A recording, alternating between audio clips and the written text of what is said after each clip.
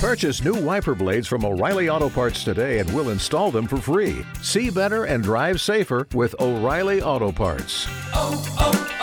O'Reilly Auto Parts. Welcome to Top 5, a show where we line things up and knock them down. We take our things and tell you what makes them great, what makes them maybe not so great. Why are they in our Top 5? We rank them. This is Top 5. Rankings, we has them. Rankings, we has them. Rankings Bass, we has them too. Oh, speaking of ranking Bass, maybe that might be one of those that fall in our Top 5 Guilty Pleasures movie edition. Maybe not the best movies of a specific genre or an era or anything like that, but movies that we just can't help ourselves but stop and watch every time it comes on, or we see it, or that we have it, we don't want people to know about. That's what we're doing this week. And for me, number 5 on my list, okay, They Live. John Carpenter's They Live.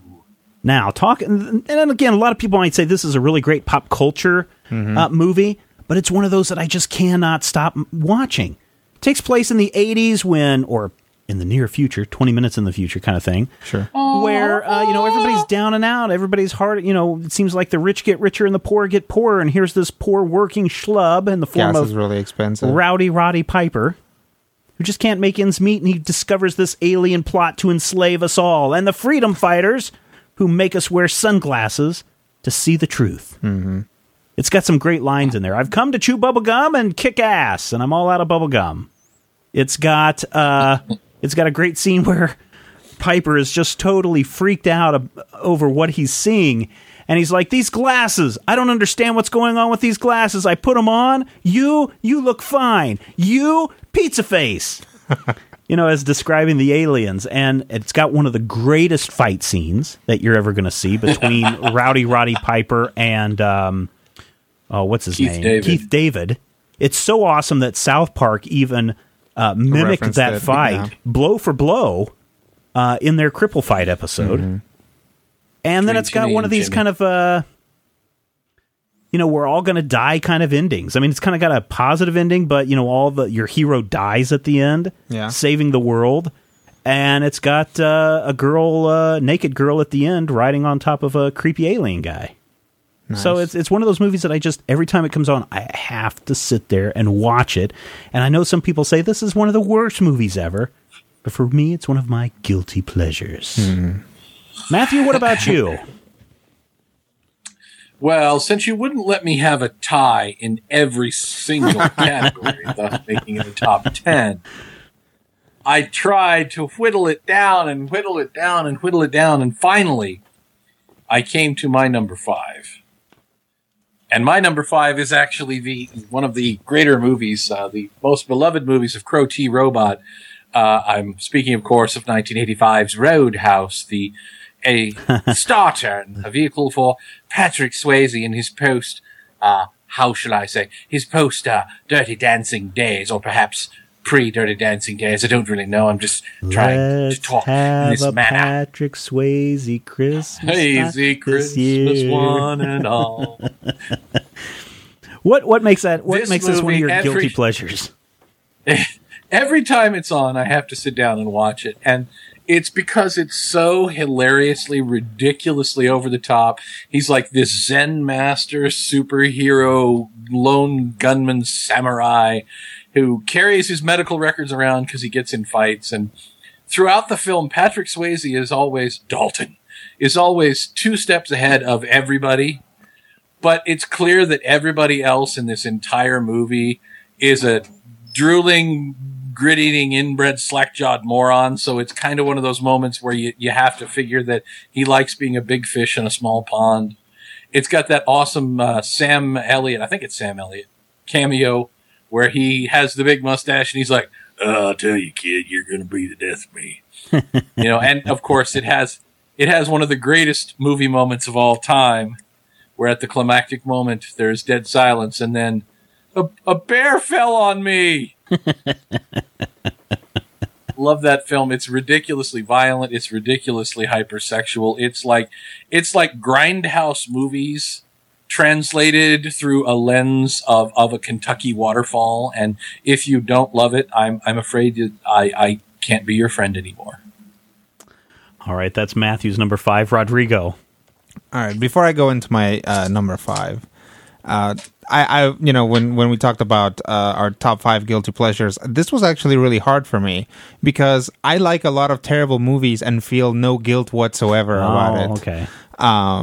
So you're not married and you don't have a spouse that's constantly rolling her eyes. Oh, this again. Right. Oh, you. And I think that's what it is. So I had to dig deep about what movies I at least kind of like that I would feel ashamed of. And here's what I came up with for number 5. There was a movie that every chick in the planet loved called My Big Fat Greek Wedding. Right. Now, before that movie, there was the exact same movie starring Salma Hayek and Matthew Perry called Fools Rush In. Only instead of Greek people, it was Mexicans. Ah. And that's my number 5. My mom and my sister love that movie.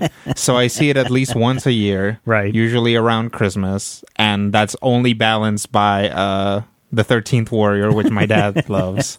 So is this because it's on your guilty pleasures list, is this one of the ones where mom and sis go, oh, let's sit down and watch Fools Rush In, and you're like, okay, all right, if you insist, and they're like, you don't have to stay.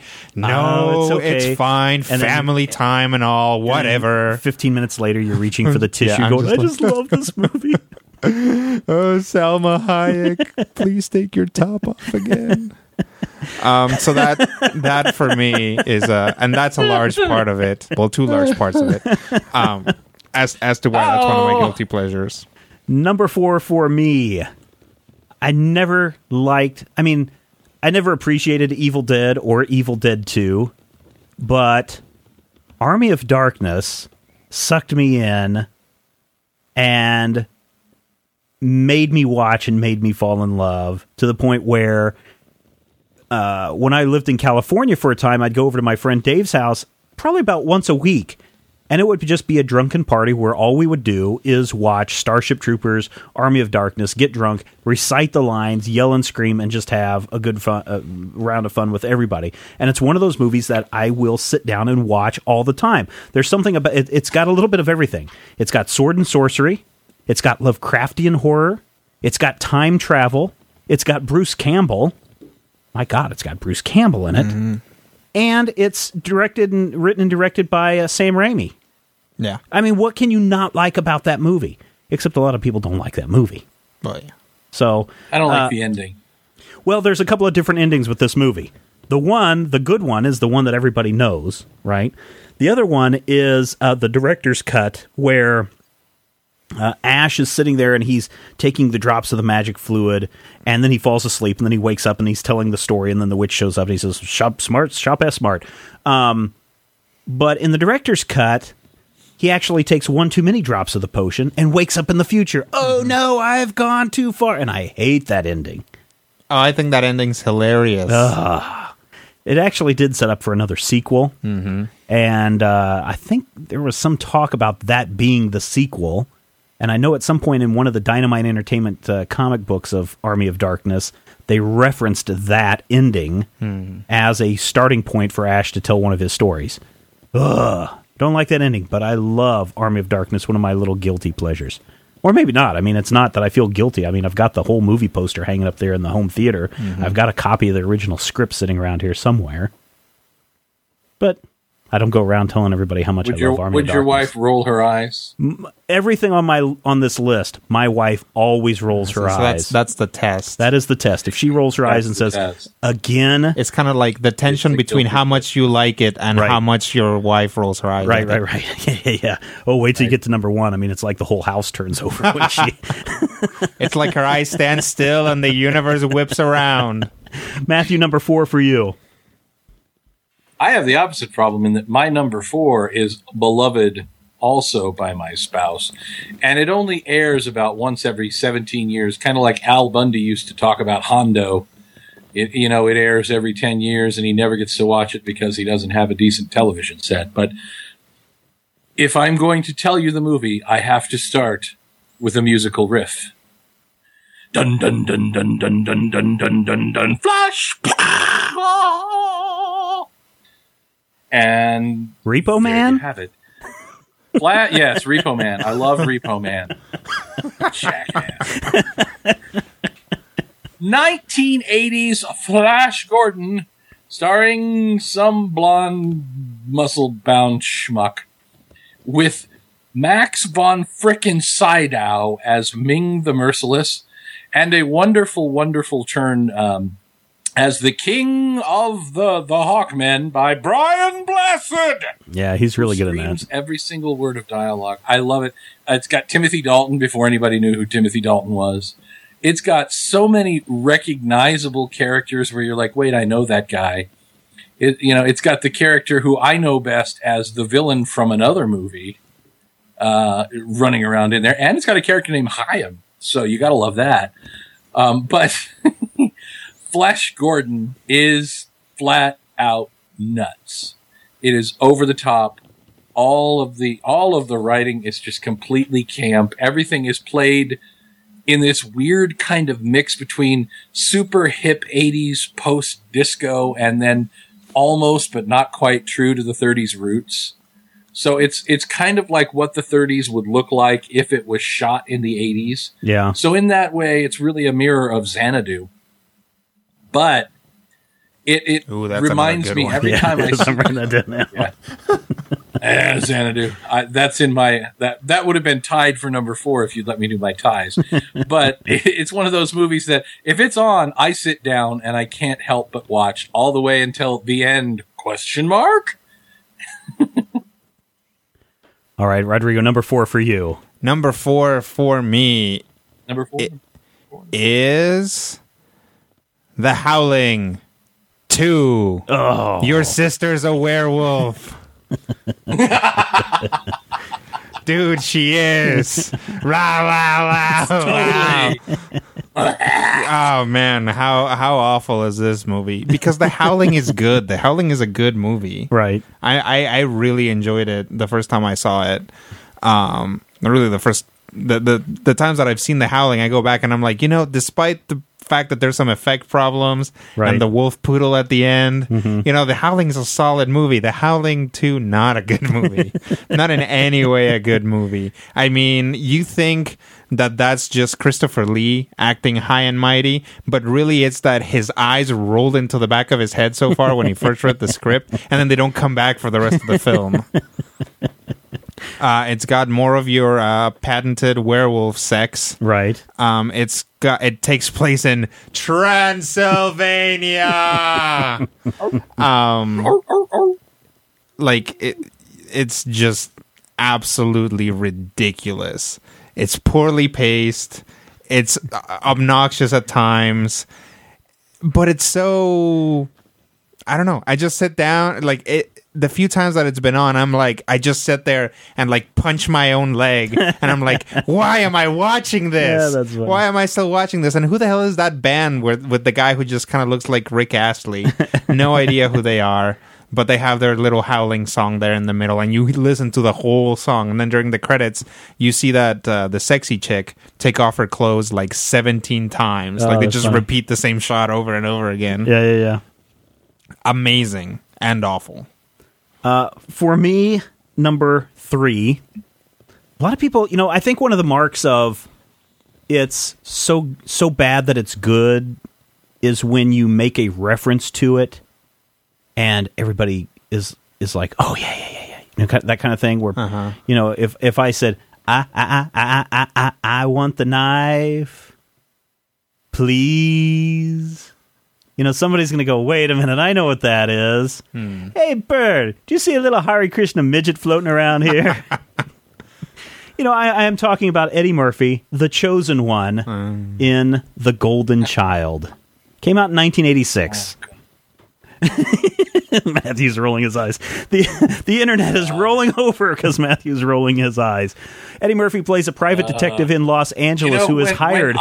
When I look at your movie and go, "Jeez," you know there's a problem. Here's the great thing: if we can get a lot of people listening to this podcast, every time they get to whatever number this is, people in the subway, people like jogging out or whatever, like people are just gonna rush to see what's wrong with someone who keeps doubling up and groaning. Look, Eddie Murphy is a detective who's been hired to rescue the golden child, the kid that will bring happiness to the world. But Sodom Numspa, my brother Sodom Numspa, wants to kill the child with the Ajani dagger.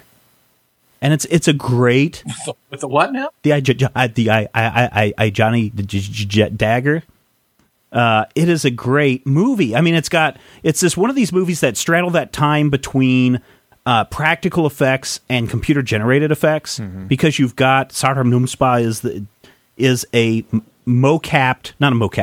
stop motion demon that is interacting with Eddie Murphy in the fight scenes, and yet there are other times where they've got the little bit of CGI thrown in to make it look really good.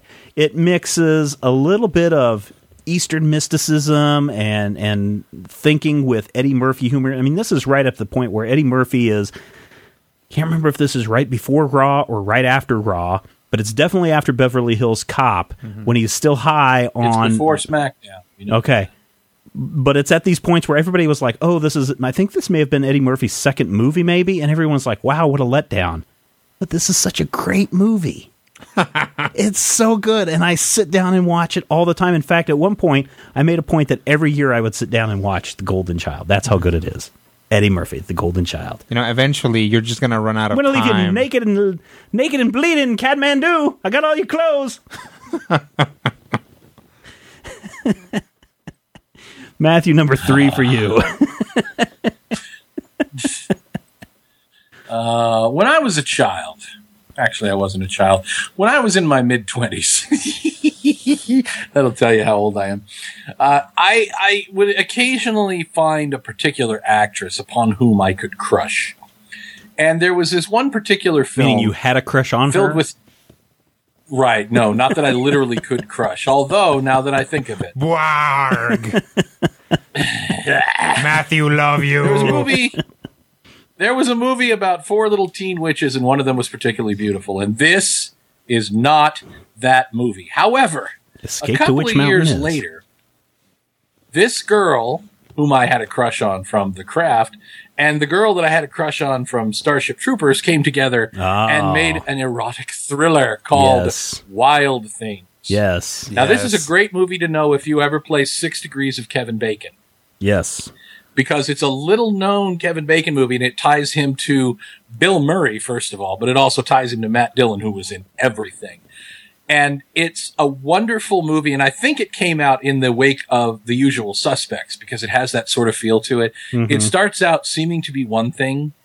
There's a popular girl and an unpopular girl, and it turns out that the popular girl is framing the unpopular girl's favorite teacher, only there's a twist.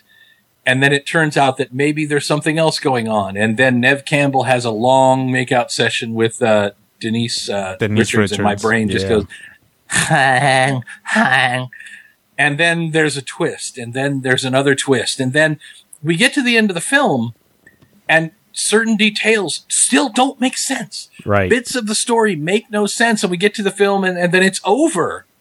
And the last thing we hear is how, oh, well, maybe everything we didn't know about this girl was wrong. And then the credits start to air. And the credits show us the missing scenes of the movie, where every single twist that we saw was not only a twist, it was a twist on the twist. Right. And we had no idea what the real story was. I mean, it's really an amazing, it's an amazingly plotted film. And it's a really intricate story, and it's really beautiful the way I put it together. But it's also got boobies and girls making out. And if you're into that sort of thing, Kevin Bacon doing full frontal nudity, allowing you to see his little bacon. Not necessarily my thing, but something to, think about. Most people know about this as the movie where the girl from Party of Five makes out with the girl from the other thing who used to marry, Charlie Sheen. Now, this was before Charlie Sheen got his hands on her, so. Yeah. So she was undefiled at this point in time. Well, I don't know about that. It's got a bad rap, and it's kind of an unfair bad rap, but it's kind of a fun bad rap. And if you ever catch it some night, especially if you catch it uncut on cable, you'll actually appreciate that it's another one of those trash movies, but it's so trashy that it comes back around and becomes classy, and also Neve Campbell's breasts. Yeah. All right, Rodrigo, number 3. Number 3 is a movie that is a guilty pleasure for me, only insofar as I seem to be the only person ever to have liked this movie. Okay. Because... Is it Howling 3? The Marsupials? No. Because not even I like that one. I mean, yes. Anything that gets put together in a double feature is like Howling 3, The Marsupials, and Howling 4, Your Other Sister's a Werewolf. Man, I got 3 sisters. This could go on for a while. Well, one of them, it's okay, one of them's a marsupial. Your unknown half-sister is actually a kangaroo. It's Lost in Space. Oh, the movie with Gary Oldman and it's got an awesome theme song. It's got an awesome theme song. It's got a great cast. It does. It's got Matt LeBlanc doing action instead of just comedy. Got some decent effects in it. Some great special effects, I would say. It's got that monkey. And here's the thing. Here's the thing that amazes me about it is that people, when I talk to people about it, and I'm like, "What's bad about it?" and they're like, "Well, that whole time travel thing was stupid." Right. And I'm like, "So you got past the part where the EarthGov sends a family. A family, yes. 2 people who are scientists and are married, and that's not crazy, but then there are 3 children, basically, who happen to be super geniuses, but they're children, into this space mission that they might not come back from. Into the space mission to build a gate somewhere out in the middle of space. You got past that, but the time travel was stupid. And the time travel is inwardly cohesive. It's weird. Yeah. And I think a lot of people just weren't expecting it when they saw it. Right, They're like, what? Time travel? No, I'm out. Yeah. Again, Gary Oldman, great performance. It's Mr. Smith. And again, I'm just... It's a guilty pleasure for me because people will fight me on this. They'll be like, no, it was awful. Right. And I'm like, well, that's... Wow, so, Matthew, you're caught in a loop, a temporal loop there. That's right. Sorry about that. It was the time travel effect. It turns out I'm about to be eaten from within by spiders. Yep. The thing about it, too, is that I like that movie. I've watched it a lot, and I know quotes from it. Oh, yeah? But nobody else does. Oh. So somebody will say something about lies or whatever, and I'm like, every school child has been lied to. And they'll be like, what? And then, like, man, stuff Rodrigo, like... you had a bad childhood. Exactly. It's like people are, we're driving somewhere and it's, like, storming or something. It's like, it's like, oh, maybe we should pull over. And I'm like, no, we got to go through the planet as it's breaking down. And they're like, what? Oh, Rodrigo. That's okay. I'll admit to having owned that on DVD when it was first released. So, shows you how old I am. Number 2 for me. When you look at this cast, you might say, well, this doesn't sound like a bad cast. But then you think, oh, my God, this movie really sucked. It's got Dakota Fanning in it. It's got Chris Evans in it. And those are 2 big names, right? It's got, what's her name? Camilla something? Yes.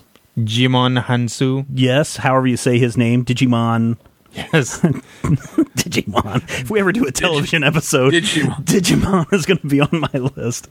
It's got who's the Asian actress in this movie? I forget her name. Shell Yao? No. Ming Na. Ming Na is in it. I am, of course, talking about Push. I'm talking about Push. This is, if you want a good X-Men movie, Push is a good X-Men movie. Push You've is a got better people- X-Men movie than X3. Yeah, you're right. This is all about people who have different abilities. Telekinetic, psychokinetic, somebody who can levitate, move things. Omnikinetic. Precognition. Precognition is the big one.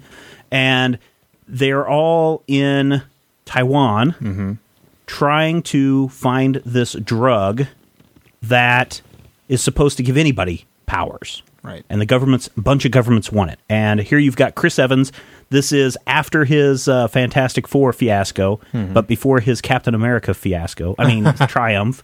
And he is a character that has the ability to push. That he's got telekinesis. He can move things. Right. And he is caught in the middle of this war over this drug. And little Dakota Fanning keeps telling him, "We're going to die." Of course, she doesn't talk like that, but Excuse me, mister. Excuse me, mister. I'm going to die. There's something about it, and it's not that the story is a very basic story. There's a lot of fight scenes, and there's a lot of little, not big twists, but there's a twist here and there. But I think the thing that always captures me is the visual effects. Yeah. I think are super well done, and the color grading is super well done. And this is one of those that I'm glad I canceled HBO and all of our premium content packages because they were running it for a while. And every night for about 2 weeks, I'd flip through it and catch it at no matter part, and I'd just stop and watch, right? Just because of the visual effects. So Push, this is from 2009. Push is on great. my list. I actually really like Push. Really? And there's a lot of stuff about it that I like. I like that it takes place in Taiwan. I like that it's, like you said, a very simple story, but it's clear that whoever did this has been thinking about this since they were in middle school. Yes. Because the world seems so fleshed out. Yeah, it is. And then there was never a sequel or any continuing work on it. Yeah, so yeah. it's I like really wish there was a this world sequel. is just Dude, sitting out your there. sister's a psychokinetic. Exactly. Hey, this would make a fantastic role-playing game. It really would. Push has a 22% rating over at Rotten Tomatoes. That's how good it is. And I love watching it. Matthew, number 2 for you. Well, when it comes to number 2, I have to tell you about a movie filled with death, Armageddon, death, and sports. A movie filled with cursing and blood and sex that I accidentally first watched with my mom. And I think it came down to the point where have you ever been watching a movie with your mom and she just doesn't get it? And your mom doesn't get it, and she's like, "What? Well, why are the sharks trying to eat that nice man? Or why do the aliens want to take away? My mom got this at the point that the end of the film. One thing about living in Santa Carla I never could stomach. Oh. All the damn vampires. Yeah. The Lost Boys, 1987, I believe. Wonderful film. This movie is awful, but it's awful in a way that is a cultural touchstone to people of our age, Stephen, because it came out when we were 16, Yeah, it came 17. out when we were in high school. Yeah, this was like one of the movies to go see Kiefer during that Sutherland. summer. Yeah, Jason Patrick. It's got both of the Coreys. It's got Bill from Bill and Ted's Excellent Adventure before he was Bill from Bill and Ted's Excellent Adventure. Unless Bill was Keanu Reeves, at which point it has Ted from Bill and Ted's Excellent Adventure. I honestly don't know. But it has such stunning performances. There's a moment where Corey Haim walks into a comic shop and starts spouting comic book stuff. And it's obviously meant to show him as a geek, but they made the mistake of using real comic book stuff. And I'm like, dude, you're speaking nonsense. What the hell? And he's like, you can't put this comic over here. You have to put it over here. I'm like, no, you put them numerically, you little bastard. But throughout the film, every time something happens, I love it a little more. And Jamie Gertz, the girl from Square Pegs, is in it, and she's like this mysterious young vampire girl. And then it's the attack of Eddie Munster. You see vampires exploding and vampires dying and hanging from the train tracks in the middle of the night and nearly dying, and you're eating worms, Michael. Love this movie from top to bottom. I had the album. I had it on cassette. And when I came to college... in my 1970 Chevy pickup truck, I used to drive across Kansas, and people would be looking at me because there'd be this weird quasi music coming out of my car because I'm listening to the Lost Boys. Yeah. Truly a triumph. If you ever get a chance to see this, sit down and watch. Don't think. Don't digest. Don't in any way converse with the film. Don't analyze. Just sit and watch. And eventually, you will probably want something to eat. Preferably not noodles. Rodrigo, number 2 for you. Not noodles. Not rice. Number 2 for me is a movie that's gotten a lot of crap, and rightfully so, because it's not very good. Okay. Spawn. Spawn with John Leguizamo as the with John killer clown. Leguizamo, and that right there is the reason why I like it, because I'm actually a big John Leguizamo fan, and the fact that he just gets to go bonkers in this movie really makes it for me. Michael J. White, I believe, plays Spawn. Yeah. And he's good. Yep. He's pretty solid. He puts forth a solid performance as a meatloaf monster for most of the movie. It was clear that the special effects were there, but not quite there enough.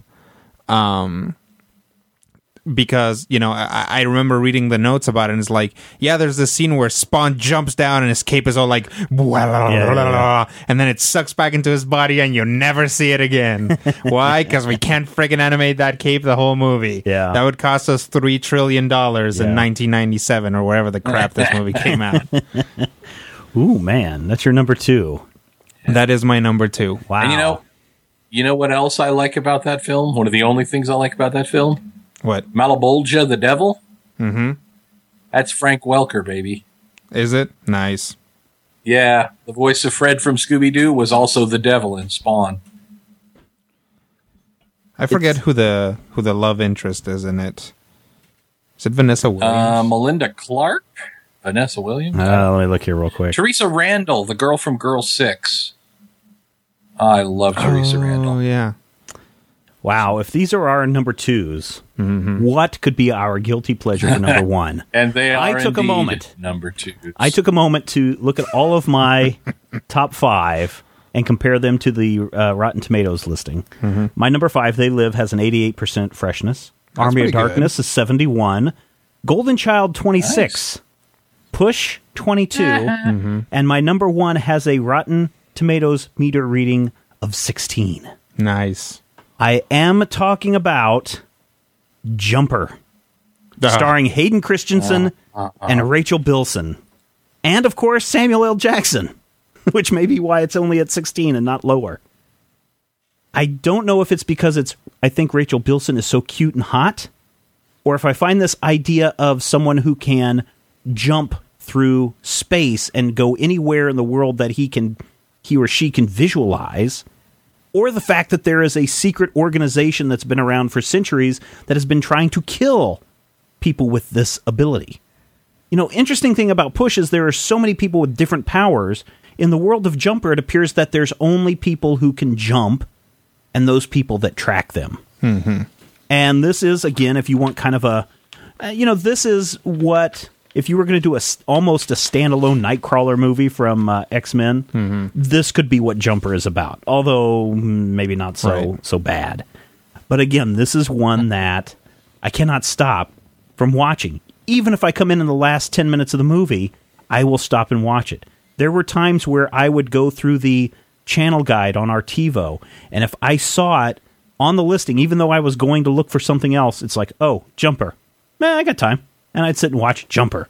When I was stranded at the Denver airport waiting for my connecting flight, I've got 3 movies currently on my iPad. I've got Kevin Smith's second stand-up comedy movie, because I haven't watched that yet. I've got Inception, because I thought, well, if I got time, I'll watch this, because it's pretty deep and I could have fun with that. Right. And then I've got Jumper. And what did I sit down and watch? Not Inception, not Kevin Smith. Right. I watched Jumper. Doesn't have Rachel Bilson in it, so, that's kind of a plus right there as well. Love this movie. I know people just say it's a terrible movie, but I can't stop watching it. Help, I've got a problem. Matthew, number one for you. My number one is less a guilty pleasure in that it's not necessarily a good movie or that it's not necessarily, artistically significant. It's that I am not the target audience. And I know I'm not the target audience, and I love it anyway. And I, for the last 3 years or so, have had it. I have 3 movies permanently on DVR. I have the Monkees movie Head. Right. I have Night of the Living Dead. Mm-hmm. And I have Rent. So I don't know what it is about Rent that is so incredibly seductive to me. Except, I'm kind of familiar with the Puccini opera that it's taken from in kind of an intellectual sense. So my brain goes, yeah, okay, this is all like intellectual stuff. And then, of course, there's these particularly entertaining scenes with set in a strip club, which are pretty awesome, where the young lady whose name escapes me, who's really, really ridiculously, awesomely beautiful. What is her name? Rosario Dawson? You know the one. Thank you. Rosario Dawson. Rosario Dawson. Oh. Rosario Dawson is throughout this whole movie just kind of go do. But as I watch it, it's basically the story of these characters trying to find their art and their lives, and you get to the end, and one of my friends is like, but if you get to the end and they all make their art and it's all crap, and I'm like, yes, it is. And that's not the point.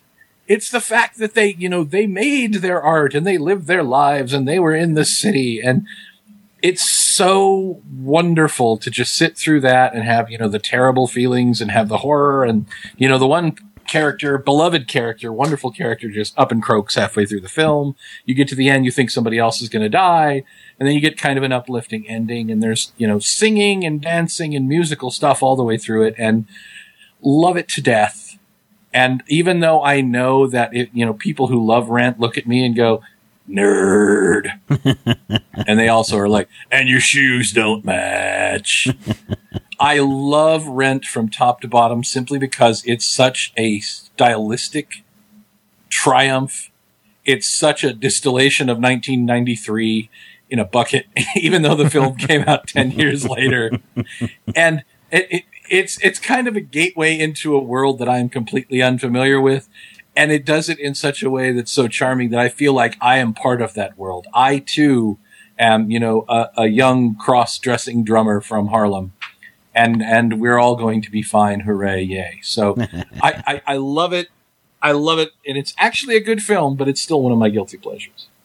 Rodrigo, your biggest guilty pleasure. My biggest guilty pleasure, and there was a hint earlier when I said that the reason why I like Spawn is because John Leguizamo gets to go nuts in it. Yeah. My number one guilty pleasure is The Pest. Oh, okay. Which is 100%. I thought you were going to say Tu Wong Fu. No. I thought you were going to say Moulin Rouge. Nope. Oh, no. That's actually on my almost made it list. No. I actually really don't like Moulin Rouge. Really? Yeah. Okay. We can talk about that later. Yeah. I know. Enemy of joy. Anyway, but back to The Pest. Awful movie. Yeah. Secretly, totally ripped off the plot line to The Most Dangerous Game, a fairly well-known short story, in which a pair of evil Nazi Germans want to hunt down somebody. Like, what they do is they hunt down humans. Right. So they've hunted down people of every race except for Hispanics. Oh. So they kidnap John Leguizamo's character, Pestalio, who goes by Pest. Yeah. And drop him in this island and then proceed to hunt him. It is absolutely idiotic. The jokes are ridiculous. It starts out with a musical number in which John Leguizamo sings. Yeah. And I just constantly, after watching it, would just quote it, and I kept watching it, and I had another friend in high school who also loved it, and there are all these like stupid little things as like he grabs a walkie-talkie and leaves it somewhere to lure the bad guy into thinking that he's there, and the bad guy runs over and grabs the walkie-talkie and is like, oh no, Oh, Gustav! Somebody turned me into a walkie-talkie. No, wait. Is this where he's like in a troubled youth camp or something? No, I don't think so. Because there's something very much like this that I thought he was in, where they were hunting. They're probably This You're right. But no, this is just straight up comedy. It stars Aries Spears. Okay. From Mad TV. Also does a great job. There's a part where they masquerade as Jews to get away, and he introduces him as an Ethiopian Jew. Oh my! It's just hilarious. There's a guy they call Ninja. Is that the movie where he sings the Bonanza theme? Yes, that's the scene. Another great one. You know, he owes money to the Scottish mob, and they keep calling him, and you know he knows just how to get under their skin, and says something about is like, oh, by the way, it's Sean Connery's birthday, and the guy who's on the phone is like, Sean Connery's birthday, and all of his guys are like, Sean Connery's birthday, and they start playing For He's a Jolly Good Fellow on the bagpipes. It's just insane, just absolutely ridiculous. Nothing redeeming about this movie, except if you like John Leguizamo's sense of humor, this is all him. But you don't like Moulin Rouge. Oh, no. Okay. All right. That movie has very little John Leguizamo. Get it? That's actually got a very little. Exactly. We tell the truth. Okay, so you've heard our five. You know, there were plenty of ones that probably didn't make the list. I've already mentioned Moulin Rouge. Yep. Let's go around really quick and mention some of the almost rans or some of the ones that might be on some other people's lists. I've got The Karate Kid, The Big Lebowski, Repo, The Genetic Opera, Office Space. Heavy Metal is a big one. Popeye with Robin Williams. Oh, man. His Girl Friday. Starship Troopers and Hackers. Yeah. The Blair Witch Project. Ooh, and Weekend at Bernie's. Oh, yeah. Two other ones that aren't really bad. I mean, they're not bad movies. The Little Mermaid and The Hammer with Adam Carolla. Yeah. Love those two movies. Great movies. They're on my guilty pleasures list. The Animal. Oh, The Animal. Yeah. With the Carrot. Yep. The Carrot. He's a stapler. A derp. So now you've heard our guilty pleasures list, and you might be screaming out, but where's that movie? Where you guys don't have the same guilty pleasure list that I have.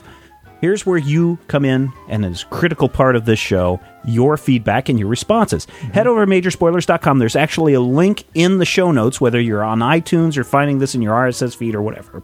You should be able to find the link that will take you to this entry on the Majorspoilers.com website, where you can comment and you can provide your feedback and your thoughts on what are your top 5 guilty pleasures movie edition, and we just might ridicule you, or you can put yourself up for ridicule if these movies are bad enough.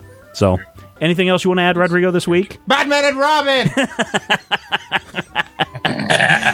All right, everybody. Thank you so much for tuning in to Top 10. We'll be back in a couple of weeks with another Top 5. I'm sorry, I said Top 10. We'll be back in another couple of weeks with another Top 5. What will it be? I think it might be more movie stuffs. Tune in and find out. And until then, here's hoping your Top 5s are the best Top 5s that they can possibly top 5. Top 5. If you have any questions, comments, topic ideas for future shows, or would like to sponsor a show, send an email to podcast@majorspoilers.com. Visit Major Spoilers at majorspoilers.com and be sure to check out the Major Spoilers Forum. You can also follow Major Spoilers on Twitter at twitter.com/majorspoilers and on MySpace at myspace.com/majorspoilers.